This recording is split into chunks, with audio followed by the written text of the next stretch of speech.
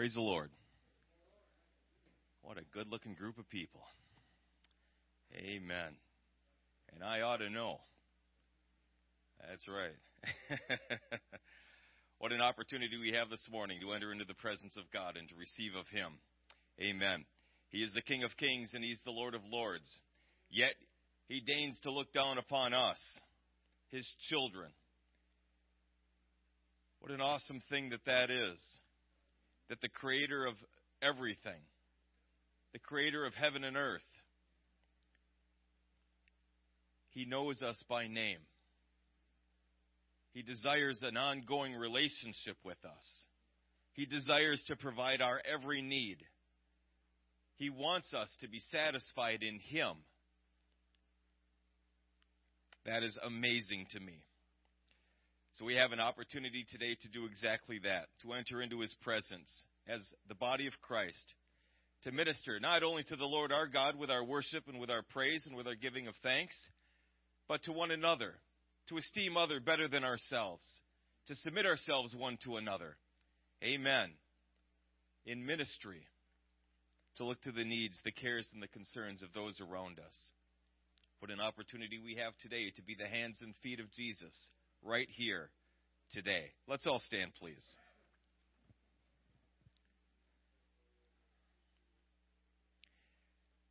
And let's turn now to the Lord Jesus Christ.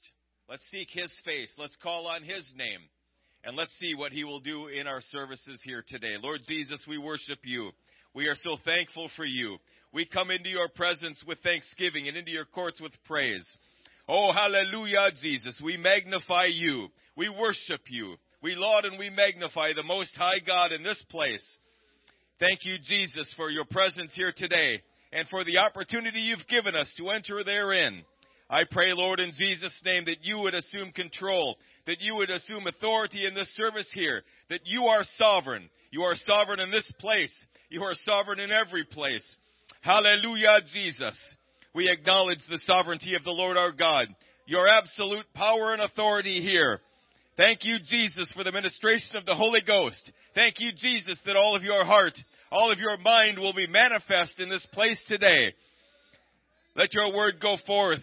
Let it be free. Let faith be released into this assembly today to do Your perfect work. Help us, Lord Jesus, as one body, bind together as one, entering into the presence of Almighty God to seek Your face, to receive from You, to feel Your touch, to hear Your voice, to spend time in Your presence. Oh, hallelujah, Jesus. We acknowledge that You are God in this and in every place. We acknowledge that You are sovereign and that You sit upon the throne. We acknowledge that Your word is forever settled in heaven, that it is yea and amen. Hallelujah, Jesus. We will stand upon it. Our faith will rest upon it. We will build our lives upon it. The very word of God. Hallelujah, Jesus. I pray, Lord, in Jesus' name, that You would minister to each and every need here today. Hallelujah. And that Your great and mighty name would be glorified as we worship You, as we praise You, as we receive from You today. Let the name of the Lord Jesus Christ be magnified, lifted up, and glorified here. Hallelujah, Jesus. Hallelujah, Jesus. We magnify You today. We worship You.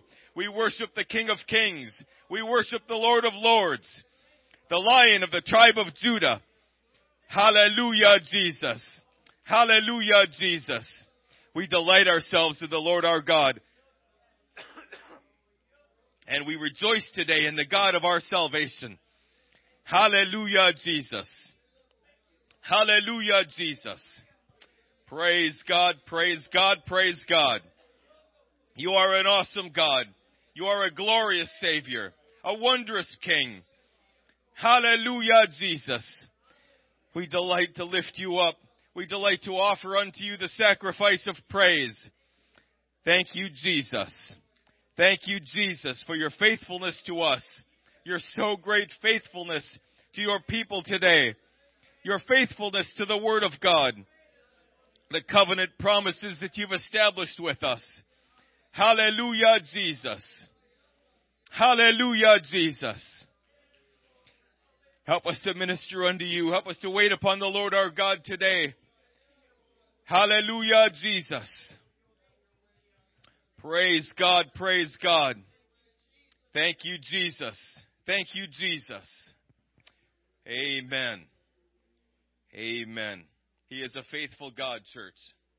He is altogether faithful. When we are unfaithful, He remains faithful to us. Praise God. God bless you. Thank you for standing today. You can be seated.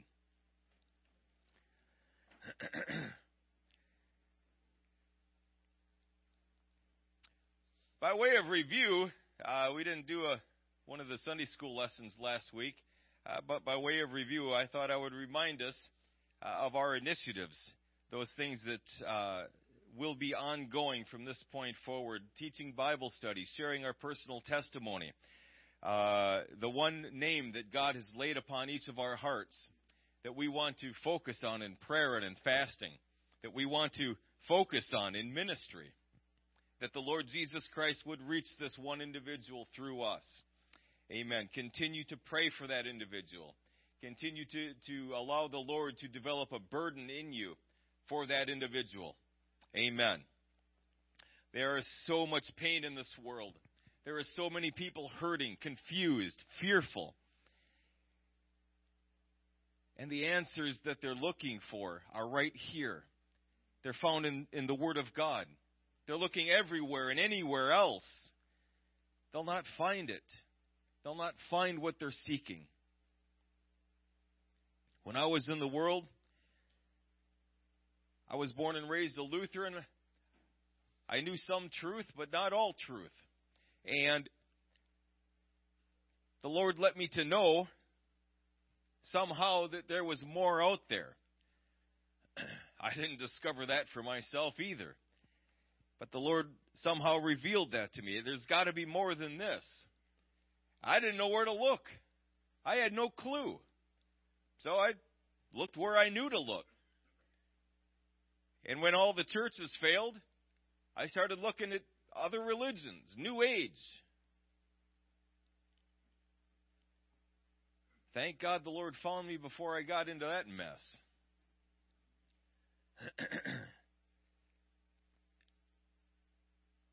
But I believe with all my heart that when you seek truth, when you're hungry for truth, the Lord's not going to leave you hungry. He is going to help you find truth. When you're seeking Him, you're going to find Him. When you seek Him with all your heart. Amen. Our lesson today is called Ruth and the Redeemer.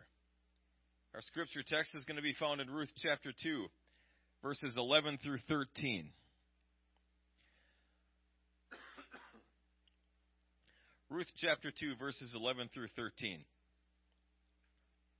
Ruth is a very interesting book. It's interesting to me primarily, at least at this point in time, because of the kinsman redeemer. And how that is a type and shadow of Jesus Christ. Amen.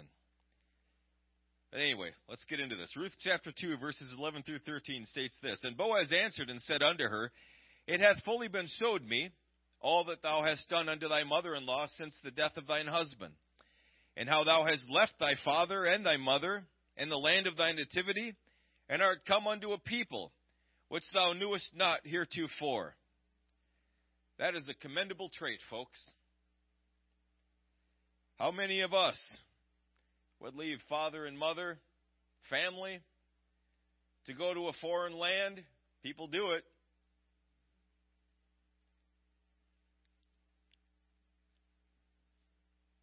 Go to the deepest, darkest reaches of third world countries.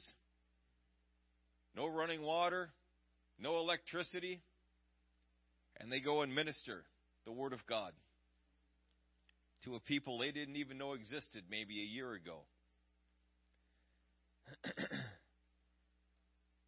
That is amazing to me.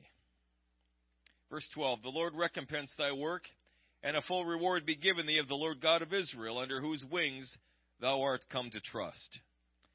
And she said, Let me find favor in thy sight, my Lord, for that thou hast comforted me, and for that thou hast spoken friendly unto thine handmaid, though I be not like unto one of thine handmaids.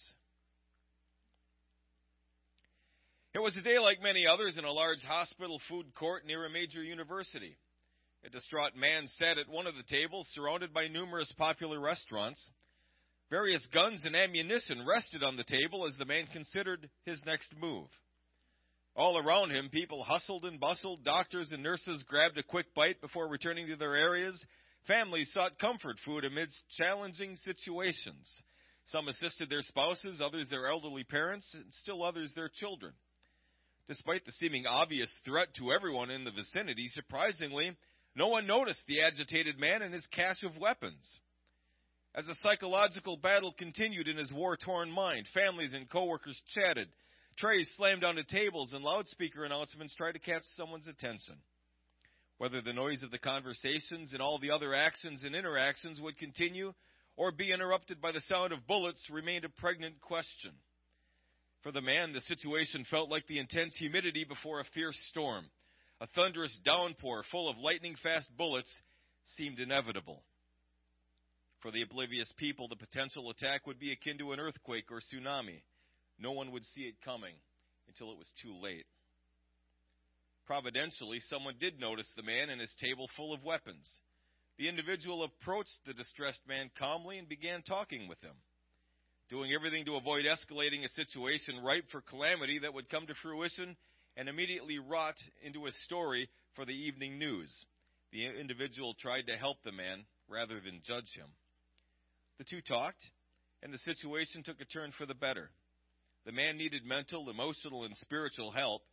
The advocate who stood in the gap and made up the hedge saved many lives that day, including the life of the would-be assassin. The advocate succeeded because he met tension with tenderness, self-hate with brotherly love, and heartache with heartfelt listening. Many lives were saved due to the discernment of someone who did not miss the cue to intercede for a person in need. When we fail to recognize others in need, we open up the world to more sin, heartbreak, and calamity.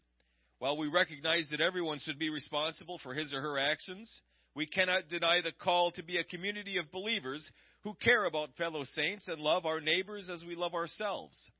Hopefully, we'll recognize opportunities to meet the needs of others. Like Ruth, we must not miss our cue to do the right thing. Although conventional wisdom said she should leave a bitter old woman and go back to her people, Ruth's love and care for Naomi compelled her to act. Ruth believed that bitter Naomi could once again live up to her name and be pleasant. Ruth shared God's love with Naomi even though she knew very little about Naomi's God. Amen. So the book of Ruth. It begins with famine, death, and failure. It ends in fullness, life, and blessing. Ruth shows us that God cares for all the needs in our lives and that no matter what happens or what decisions we make, God can and still intervene. Amen. Aren't you thankful for that? All I can do is speak from personal experience. I know what my life was like before the Lord. You guys do too. Know what your lives were like. Amen. I can only imagine where I would be today but for God. I can only imagine. If I were still alive, I think that I would be most miserable, depressed, bitter, probably a broken old man. And I'm not old. But the world has a way of using people up and spitting them out. But God did intervene. And He took the mess that was my life and He turned everything around. Yeah, I made bad decisions. Yeah, I could have done better in probably every single area. But He took care of him anyway. He fixed him anyway. Am I responsible for my actions? Of course I am. Absolutely. We all are. The choice is mine and mine alone. No one put a gun to my head to do those things or to not do other things. I chose to do them, just like I do today. I choose. And the consequences of those choices are mine to bear, just like your choices are yours to bear. But when we mess up, folks, when we make a mess of things, God will still intervene. When we repent, when we take it to Him in prayer, He can still fix those things. That's what He does best. We're in the days of the judges, and are introduced to a man named Elimelech and his family. We see that they're trying to deal with a famine in Bethlehem, a city whose name means house of bread in Hebrew. Imagine the irony there. The house of bread is run dry. Elimelech decides to travel to Moab because he's heard there's food in that land. He left the land of promise to go to the enemy's camp to get his needs satisfied. Now, to be fair to Elimelech, there is some biblical precedent for leaving the promised land during times of famine. We see that famine sent Abraham and Sarah to Egypt and to Gerar. Isaac and Rebekah stayed in Gerar during a famine. Jacob and his family moved to Egypt because of famine. But there are some things to consider here as well. Jacob and his children went into Egypt by the will of God. Genesis 46, 2-4 says, God spake unto Israel in the visions of the night and said, Jacob, Jacob. He said, Here am I. He said, I am God, the God of thy father. Fear not to go down into Egypt, for I will there make of thee a great nation. I will go down with thee into Egypt, and I will also surely bring thee up again. And Joseph shall put his hand upon thine eyes. Maybe not the express command of God, but certainly by the permission of God.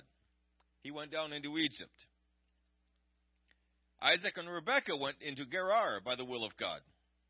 Genesis 26, 1-3 says, There was a famine in the land beside the first famine that was in the days of Abraham. And Isaac went unto Abimelech, king of the Philistines, unto Gerar. And the Lord appeared unto him and said, Go not down into Egypt. Dwell in the land which I shall tell thee of. Sojourn in this land, and I will be with thee, and will bless thee. For unto thee and unto thy seed I will give all these countries, and I will perform the oath which I swear unto Abraham thy father. Jumping down to verse 6 says, Isaac dwelt in Gerar. In Abraham and Sarah's case, we see no directive from the Lord one way or another. But I have to observe that the promise had not yet been fulfilled. The promised land had not yet been given. Elimelech, however, leaves the land of promise to settle in the land of Moab. Now, the Moabites, they are not exactly the best friends of Israel. In fact, they are the enemies of Israel. And Elimelech leaves, if we can say it in modern terminology, he left the church because there was more provision out in the world. Would you leave the kingdom of God because it looks better in the world? Well, God's not meeting my needs. I have this need, and He's not answering. He's not doing what I need Him to do. I need more money. I need this. I need that. So if God can't provide it for me or won't provide it for me, I'll go get it somewhere else. Now again, to be fair, Elimelech, I don't know how bad the famine was, but it couldn't have been very good. And he had a family to feed.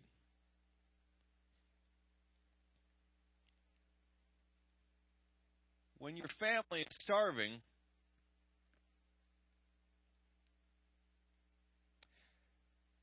we know that in material testing,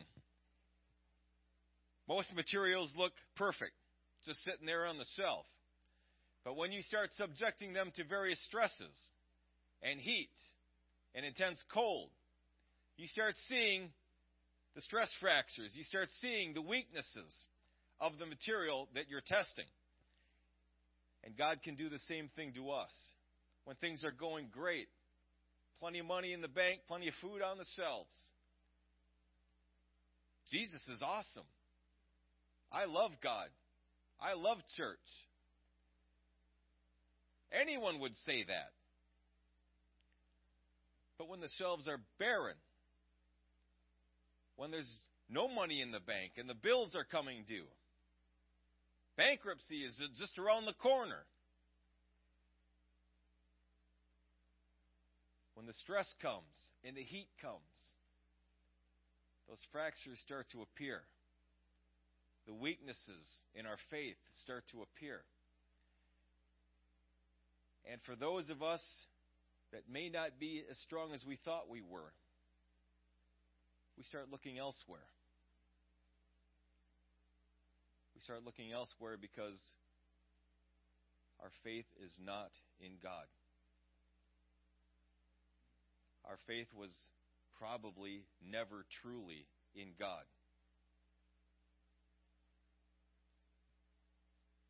But when our faith remains in God, when the stress comes and I remain resilient, when the heat comes and I remain sure,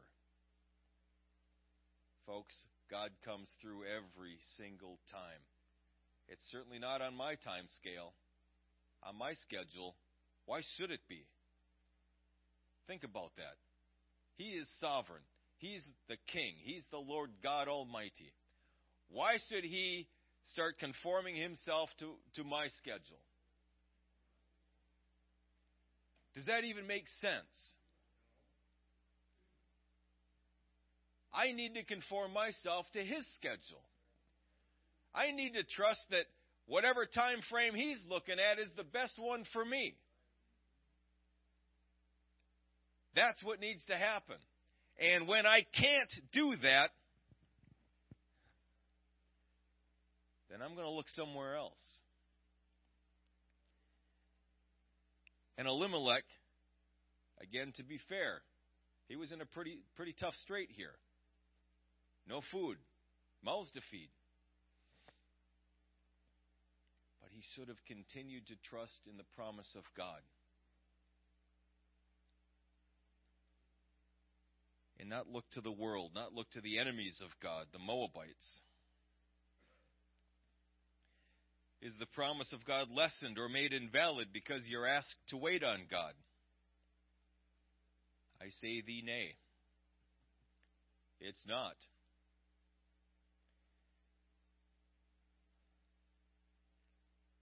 Unfortunately, his decision proved to be a fatal one.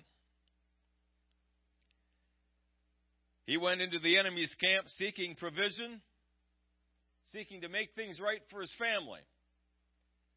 How did that turn out? Not only did he end up dead, but his sons ended up dead as well.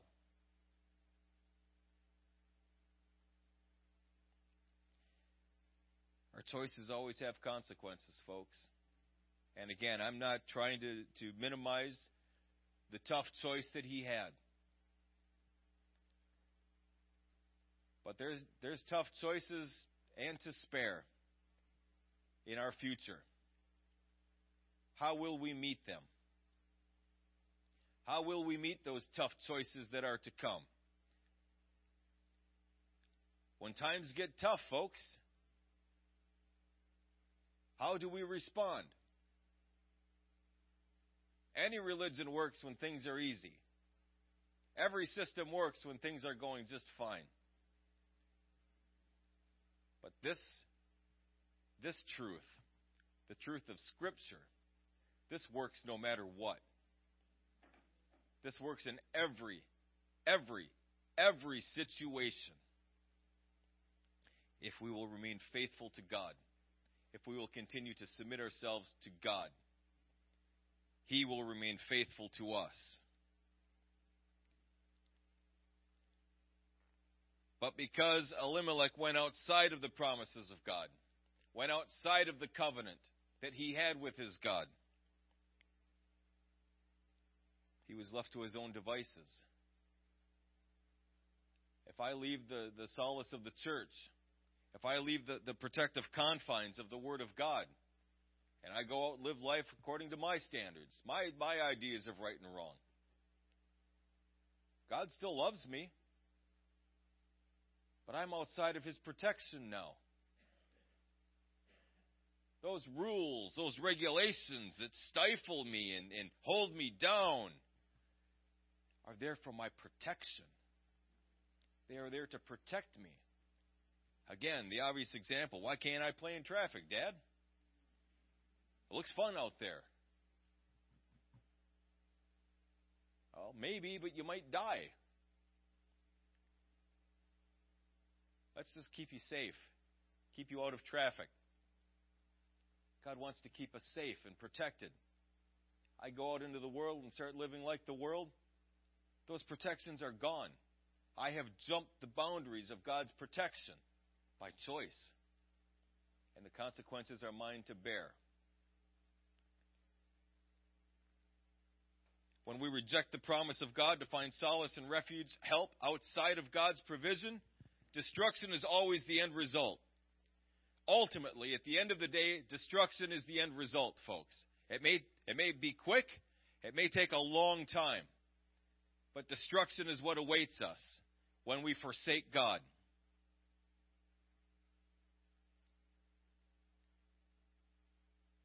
He left his wife a widow and bereaved of her sons. He wanted the very best for him. I believe that with all my heart. He did what he did for the right reasons. But he made a poor choice. He did incorrectly.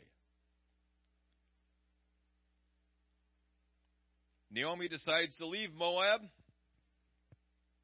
after all of this takes place and head back to her homeland. She has nothing in Moab. What does she have in Israel? Well, there's not a whole lot to look for there either, actually. She's a widow. She's been gone from home a long time now. She still has family there that can help. But her situation is not a good one. And so Naomi, she gives in to despair. And she expresses her despair, her destitution to her two daughters-in-law, Ruth and Orpah. She states the futility of following her to her homeland. She has no sons for them to marry.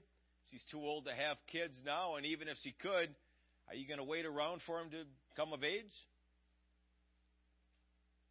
There's no sense in staying with me. Go back. Go back to your gods. Go back to your homeland. Well, Orpah heard it loud and clear, and she returned. Now, maybe Orpah was already looking for a way out of this awful situation. Maybe she saw the writing on the wall. Thought, this is a sinking ship. I gotta get out of here. Or maybe she really wanted to stay and help, but Naomi made a lot of sense and talked her out of it. Maybe Orpah was saddened by Naomi's speech. Maybe she was relieved. But in any case, whatever the situation was, she decided to return home. Ruth, however, remained by Naomi's side. Now, when you look at this in any logical or common sense view, this was a very bad decision. She should have cut herself loose of this thing. Cut your losses and try to salvage something before it's too late. If Naomi were a widow, she could find kinfolk to assist her. But if Ruth accompanies her, they're going to assume Ruth will provide for her mother-in-law. There's no scenario here where this makes a lick of sense for Ruth to come back with Naomi. None. It makes no sense at all. The right thing to do, the best thing for Ruth to do, would be to cut loose, go back home, and try to salvage something of this life. Get remarried, raise a family, whatever the situation was. But tying herself to Naomi is a lose-lose situation. Nevertheless, Ruth remained steadfast, refusing to leave Naomi. Ruth chapter 1, verses 16 through 17. Ruth said, "Entreat me not to leave thee, or to return from following after thee. For whither thou goest, whither thou goest, I will go, and where thou lodgest, I will lodge.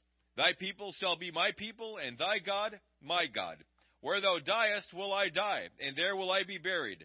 The Lord do so to me, and more also, if aught but death part thee and me." She sounds pretty clear. She sounds pretty determined. I mean, her statement is pretty plain to me. Not a lot of room for interpretation here. No matter what Naomi said, no matter how she acted toward Ruth, Ruth stuck by her. She made a choice. She made a conscious decision to stick by Naomi no matter what. I have to imagine that Ruth knew the situation, that she understood what she was getting into, but she did it anyway, at great personal cost. Are we able to look past the words of others, see their hurt and their pain, and minister to them?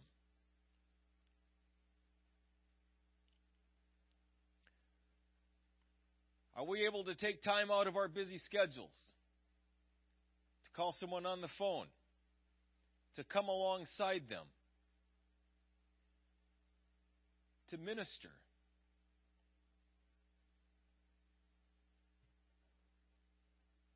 Or are we just too busy?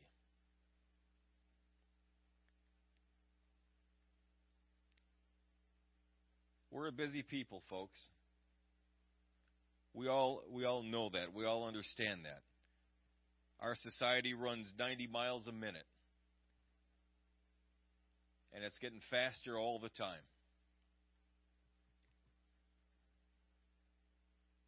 I'm sure I've said this before, but I was interested to discover, speaking with some missionaries that were coming over from third world countries, how that they needed to hide away for a week or two just to transition back into the United States because of how fast everything is here, how quick everything moves.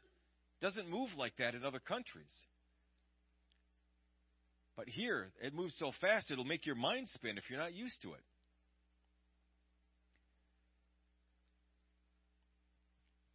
Time is a more precious commodity than anything else we possess. That's why it's so hard to give up any of it. And maybe that's why the Lord more and more asks that of us. Time. Our precious time. We must care for the hurting, folks. What did Jesus do when he was on earth? He ministered to people. He came alongside people. He healed the sick. He cleansed the lepers. He did all of that. Ministry. Ministering to the needs of others, whatever those needs might be. Now, when people are in pain, they're very unpredictable. A lot of us already know this. You try to help someone who's wounded, and they might react any number of ways. They might scream in anger. They might scream at you as if it's your fault. You had nothing to do with it. You're trying to help. They might shut down and say nothing. Put up a wall. Put up defenses. Because they don't want to get hurt again. They might lash out, try to hurt you. They might deflect and minimize their pain in the hopes that you'll go away. I'm fine. There's some stuff going on, but I'll be okay. It's just a thing. It'll pass. When it's really something far greater, far deeper than that. But if they answer that way, they'll get rid of you. They might talk crazy because of everything they're going through. But whatever the reaction, folks, we can't allow them to dissuade us from ministering to their needs. Now, one might argue and reason, well, I'm not a trained counselor. I don't have a PhD in psychiatry. What am I supposed to do? Well, that's true. As far as I know, no one here has a PhD in psychiatry. But folks, we are equipped and we are commissioned to minister to the needs of those around us.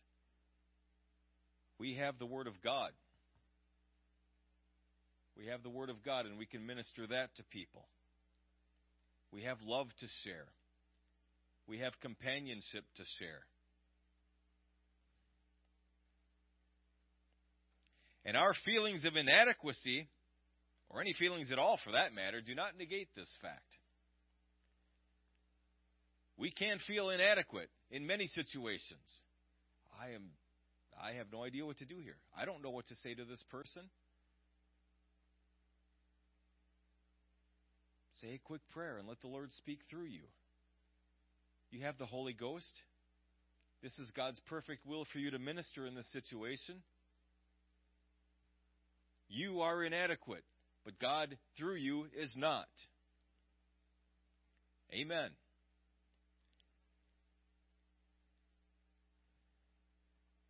Maybe it's time to mention again that we need to see ourselves as God sees us.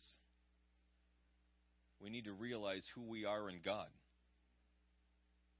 I'm not the person that I was before I came to the Lord. That person was wholly inadequate. That person could not minister to anyone's needs. He couldn't even minister to his own needs. But now God can use me, and God can use you. He can speak through you. He can minister through you. When we pray with someone, God can touch that person.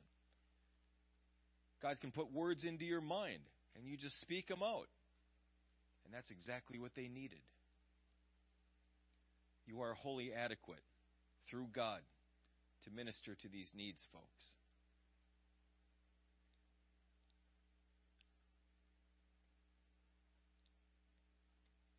Ruth's encounter with Boaz.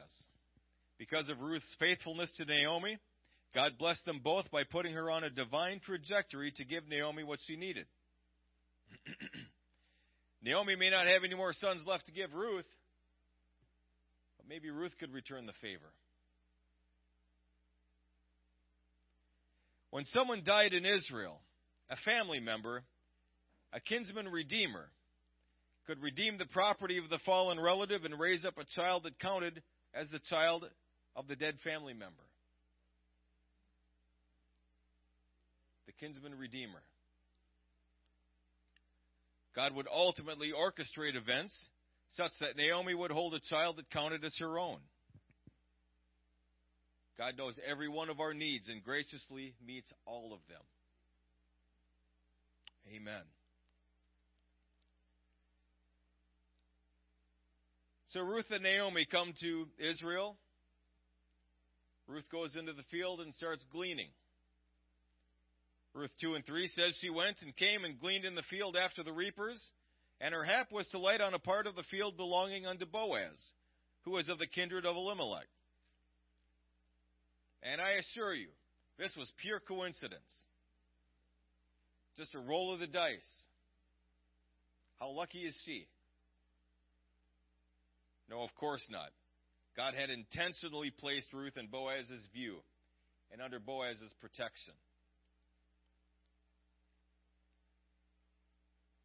Leviticus 23:22 says, When you reap the harvest of your land, thou shalt not make clean riddance of the corners of thy field when thou reapest. Neither shalt thou gather any gleaning of thy harvest. Thou shalt leave them unto the poor and to the stranger.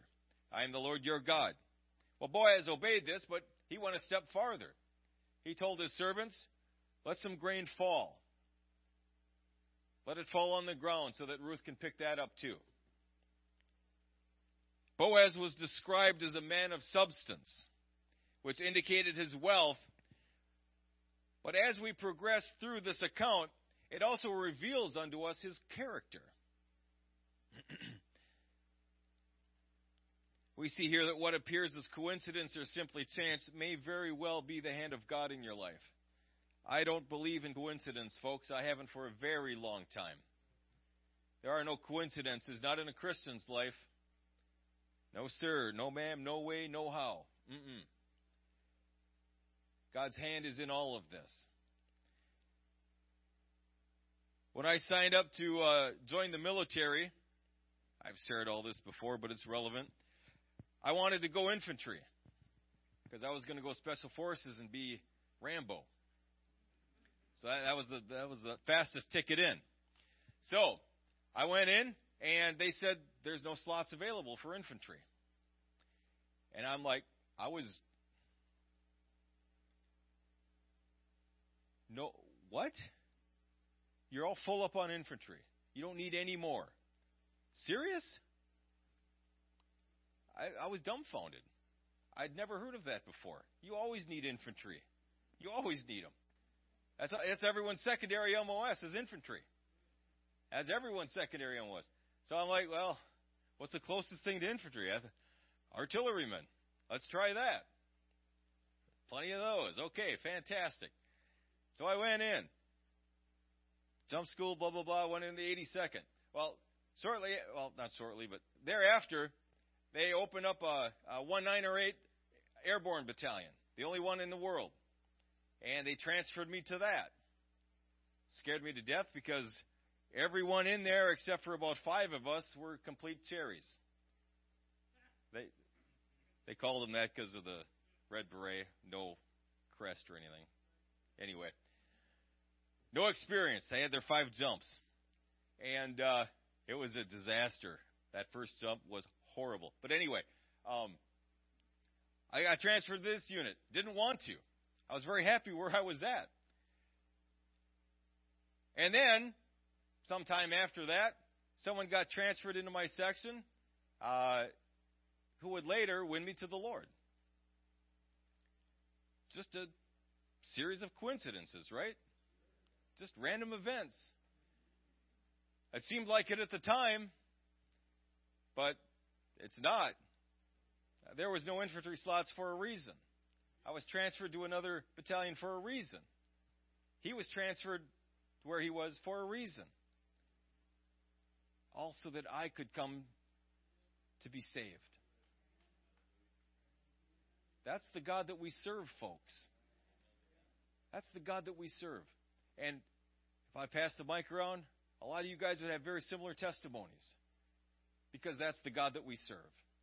He rearranges times and seasons, events, circumstances, and situations for the sole purpose of getting us where we need to be. Because we're the most important thing in God's mind. You and me. We are the apple of His eye. And He will rearrange everything, anything He needs to get us where we need to be.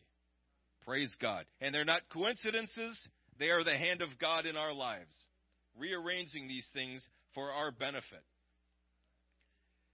Perhaps Naomi felt like Boaz was missing all the cues here. You know men. Men are thick. Ladies, you know this. You try to pursue us. You try to drop hints. I like you. I'd like to have a relationship with you. Oh, really?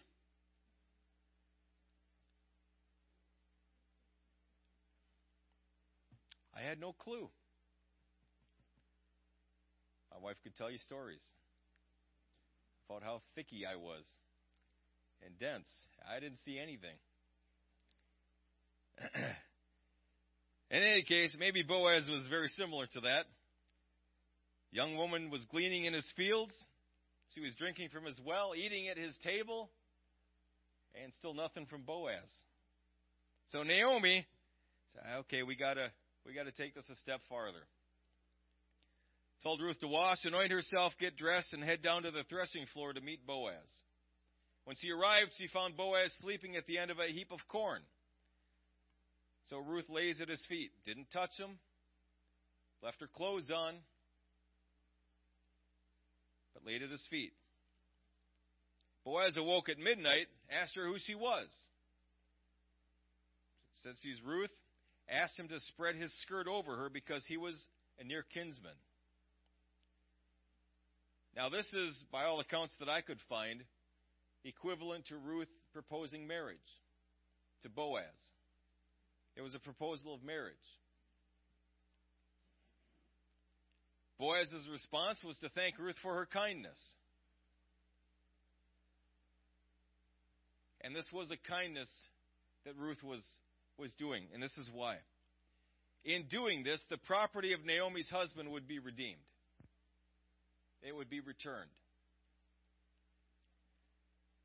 And Boaz wasn't a young, strapping young lad at this point in time. He was an older gentleman.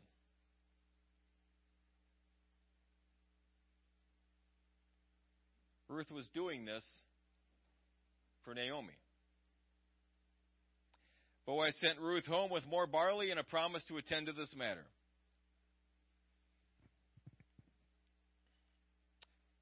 Our faith must be accompanied by action. We understand that. When we have followed all the cues of the Lord, we must put our faith into action.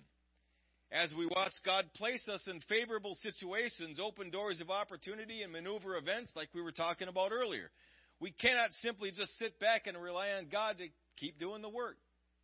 At some point in time, we've got to walk through the open door. God will open it, but we've got to walk through it. God will rearrange circumstances and situations, but we've got to act on those circumstances and situations for the glory of God. We must engage our faith by taking action. In secular terms, we must apply for the promotion. We must talk to, work with those who can help us fulfill our dreams. Faith is an action verb. We must take action on those things that we see in Scripture. We must take action when the Lord delivers unto us a promise. We must take action when God opens a door of opportunity in our lives. We've got to move. We've got to act on these things. I'm just going to continue to pray, and God's going to do a great work. Well, yeah, continue to pray. Definitely continue to pray. But if God's going to do a great work, folks, it's going to be through us. It's going to be through His body, His hands and feet. Jesus isn't on earth in a physical body anymore. Kind of is. In a spiritual body. Faith is an action verb. If you believe something, you're going to act on it. If you don't act on it, if it doesn't move you to action, maybe you don't really believe it. Boaz was aware of Ruth's sacrificial action. Maybe Boaz saw something of himself in Ruth, because the Bible describes Boaz as a man of substance, but the text utilizes similar wording to describe Ruth as a woman of substance as well. The widow Ruth had no wealth or social position. Remember, she was a Moabitess.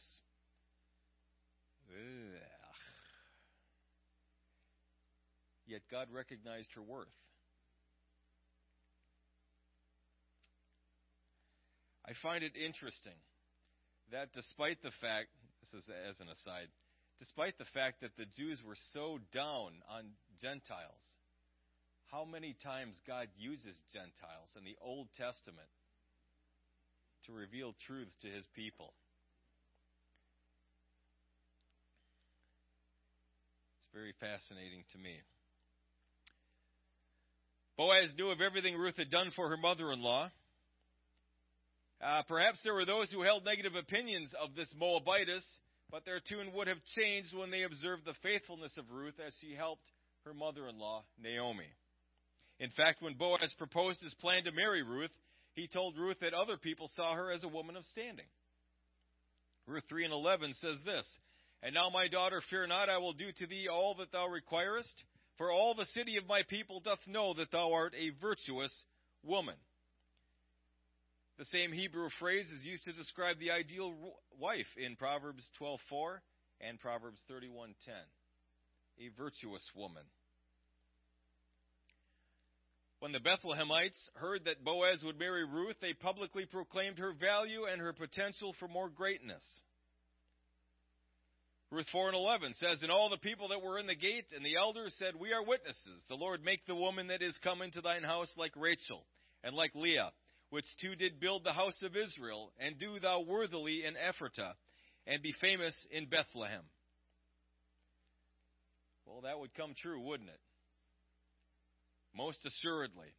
Ruth would add to this house by being in the lineage of David, and ultimately the lineage of Jesus Christ himself. She would be famous because she stepped out boldly in faith, because she was faithful to her mother-in-law when she needed her most.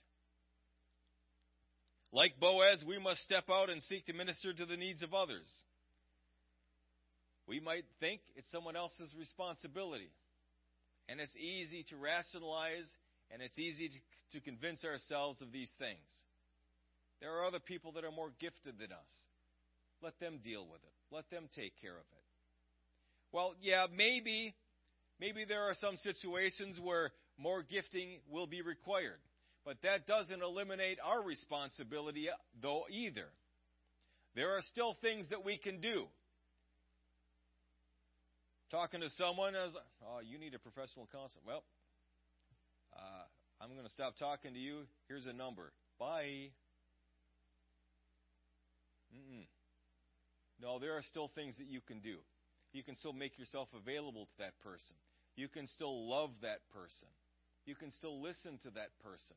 Do you realize, some of you do, but in general, the power of being heard, the power of being understood.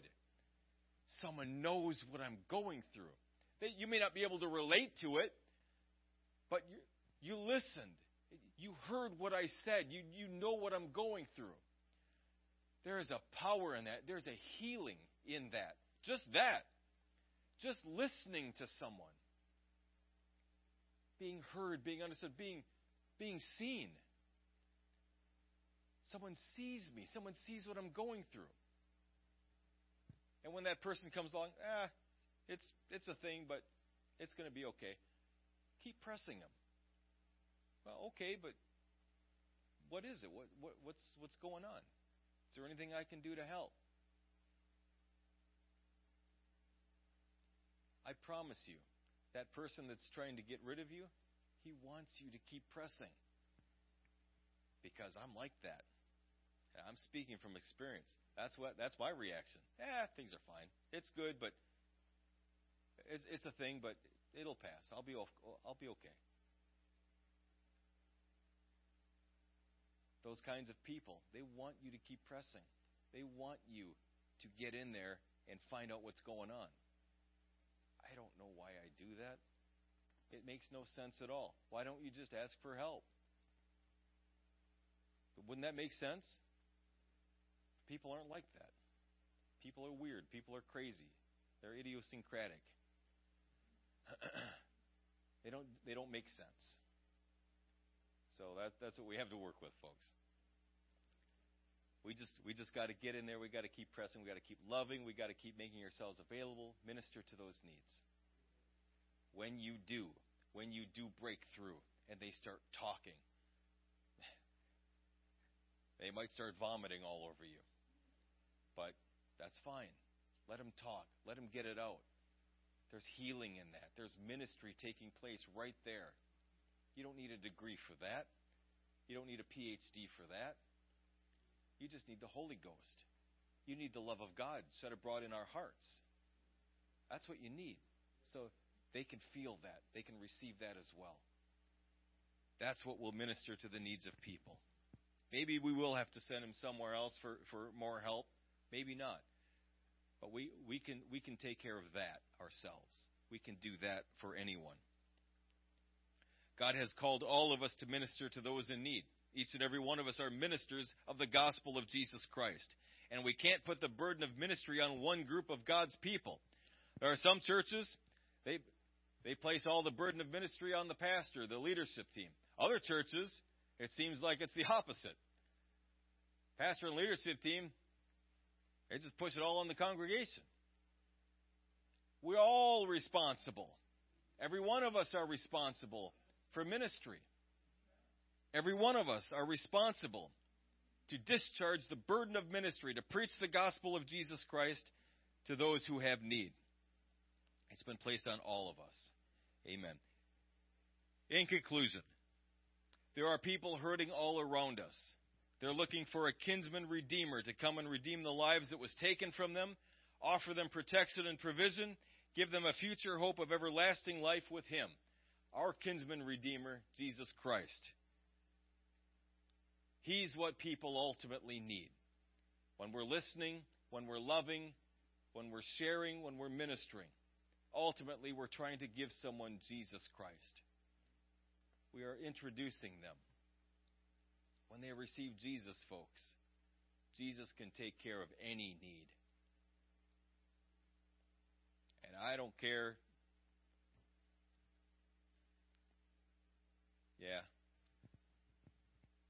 I don't care if you think they need a professional counselor or not. Jesus has more wisdom and knowledge. Jesus has more power and authority than any counselor.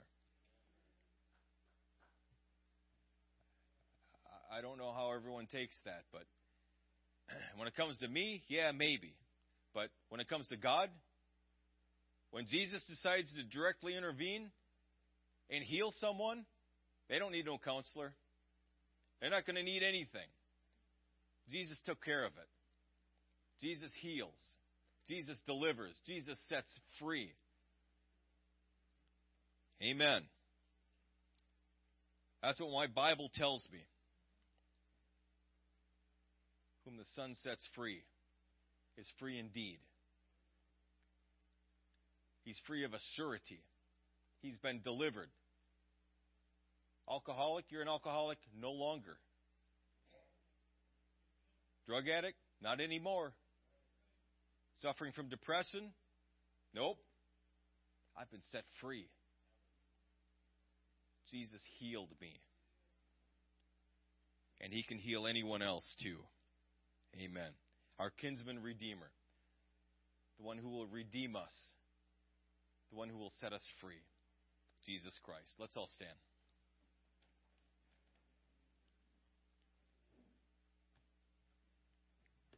Lord Jesus, we worship You. We are so thankful that You have come to redeem us from these messes of lives that we have created for ourselves.